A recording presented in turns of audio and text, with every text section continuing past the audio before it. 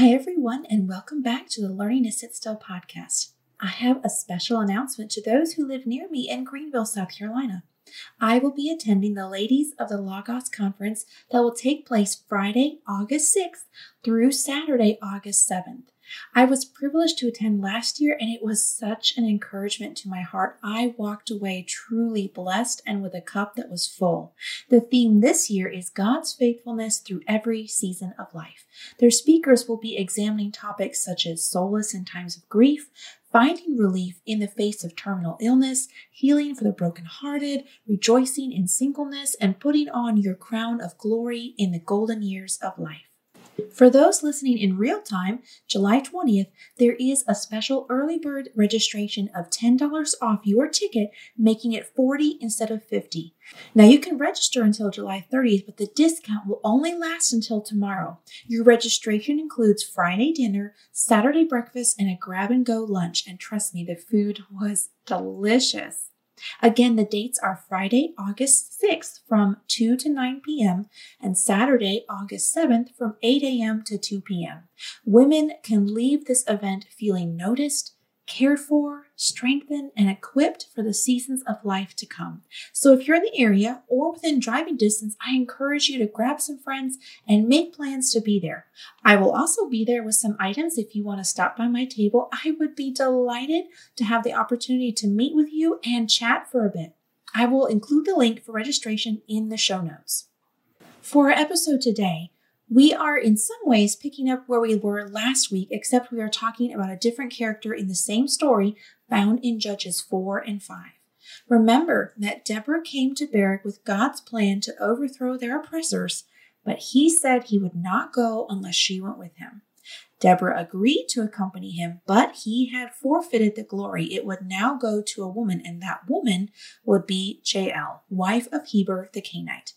They were related to Moses' father-in-law, but evidently they had already severed family ties and lived in tents, perhaps like nomads. It seems that Heber and his household were on peaceful terms with King Jabin and Sisera. So when the battle turned sour and Sisera fled the field and his men, he headed their direction, thinking perhaps he would find a place of safety and refuge. While he did find a momentary refuge, it would not be a safe haven.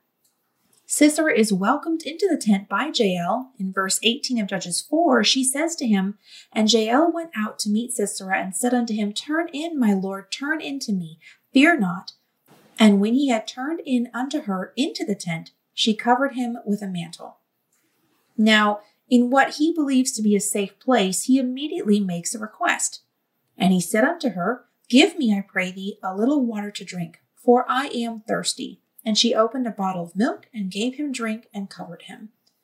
Jael did not refuse her guest and even went above what he had asked by giving him milk versus water. But this is not the end of Sisera's request. In verse 20, we continue to read, "Again he said unto her, Stand in the door of the tent, and it shall be, when any man doth come and inquire of thee and say, Is there any man here?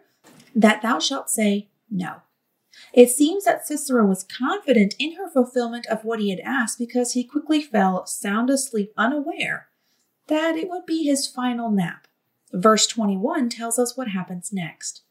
"Then Jael, Heber's wife, took a nail of the tent and took a hammer in her hand and went softly unto him and smote the nail into his temples and fastened it to the ground, for he was fast asleep and weary. So he died." During this time, Barak has been in hot pursuit. He was not going to let Sisera escape.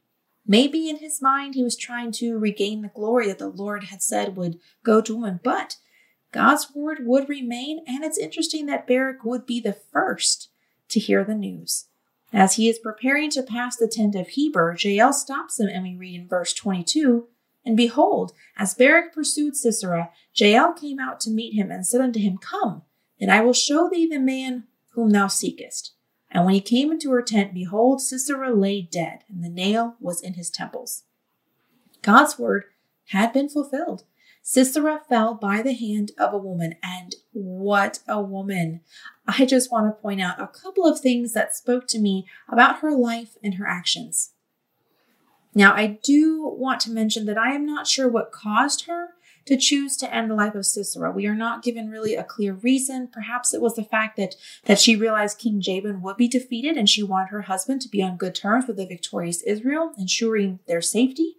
But whatever the reason, Jael did not hesitate to act and used what she had to accomplish it. Of course, this is not the most pleasant thing to consider, but I want to make a little point. How many times have we felt God tug at our hearts to do something, but we hesitated because we were not sure how to go about it, or were waiting for the right plan or the right moment to fall into place? There are times when we should plan and prepare, but sometimes we simply need to follow God's prompt the moment it comes, and He will provide what we need, like Abraham when he followed God's plan for sacrificing Isaac. He didn't know all the details, but he trusted that God would provide the lamb, and He did, but not until he first acted. Let's be people who are willing to act when God calls, even if there is not always time to formulate a plan of action. The other lesson comes from the words of praise that Deborah had to say about Jael. They are found in verses 24 through 27 of Judges chapter 5. Blessed above women shall Jael the wife of Heber the Kenite be. Blessed shall she be above women in the tent. He asked water, and she gave him milk. She brought forth butter in a lordly dish. She put her hand to the nail and her right hand to the workman's hammer, and with the hammer she smote Sisera. She smote off his head when she had pierced and stricken through his temples. At her feet he bowed, he fell, he lay down. At her feet he bowed, he fell. Where he bowed, there he fell down dead.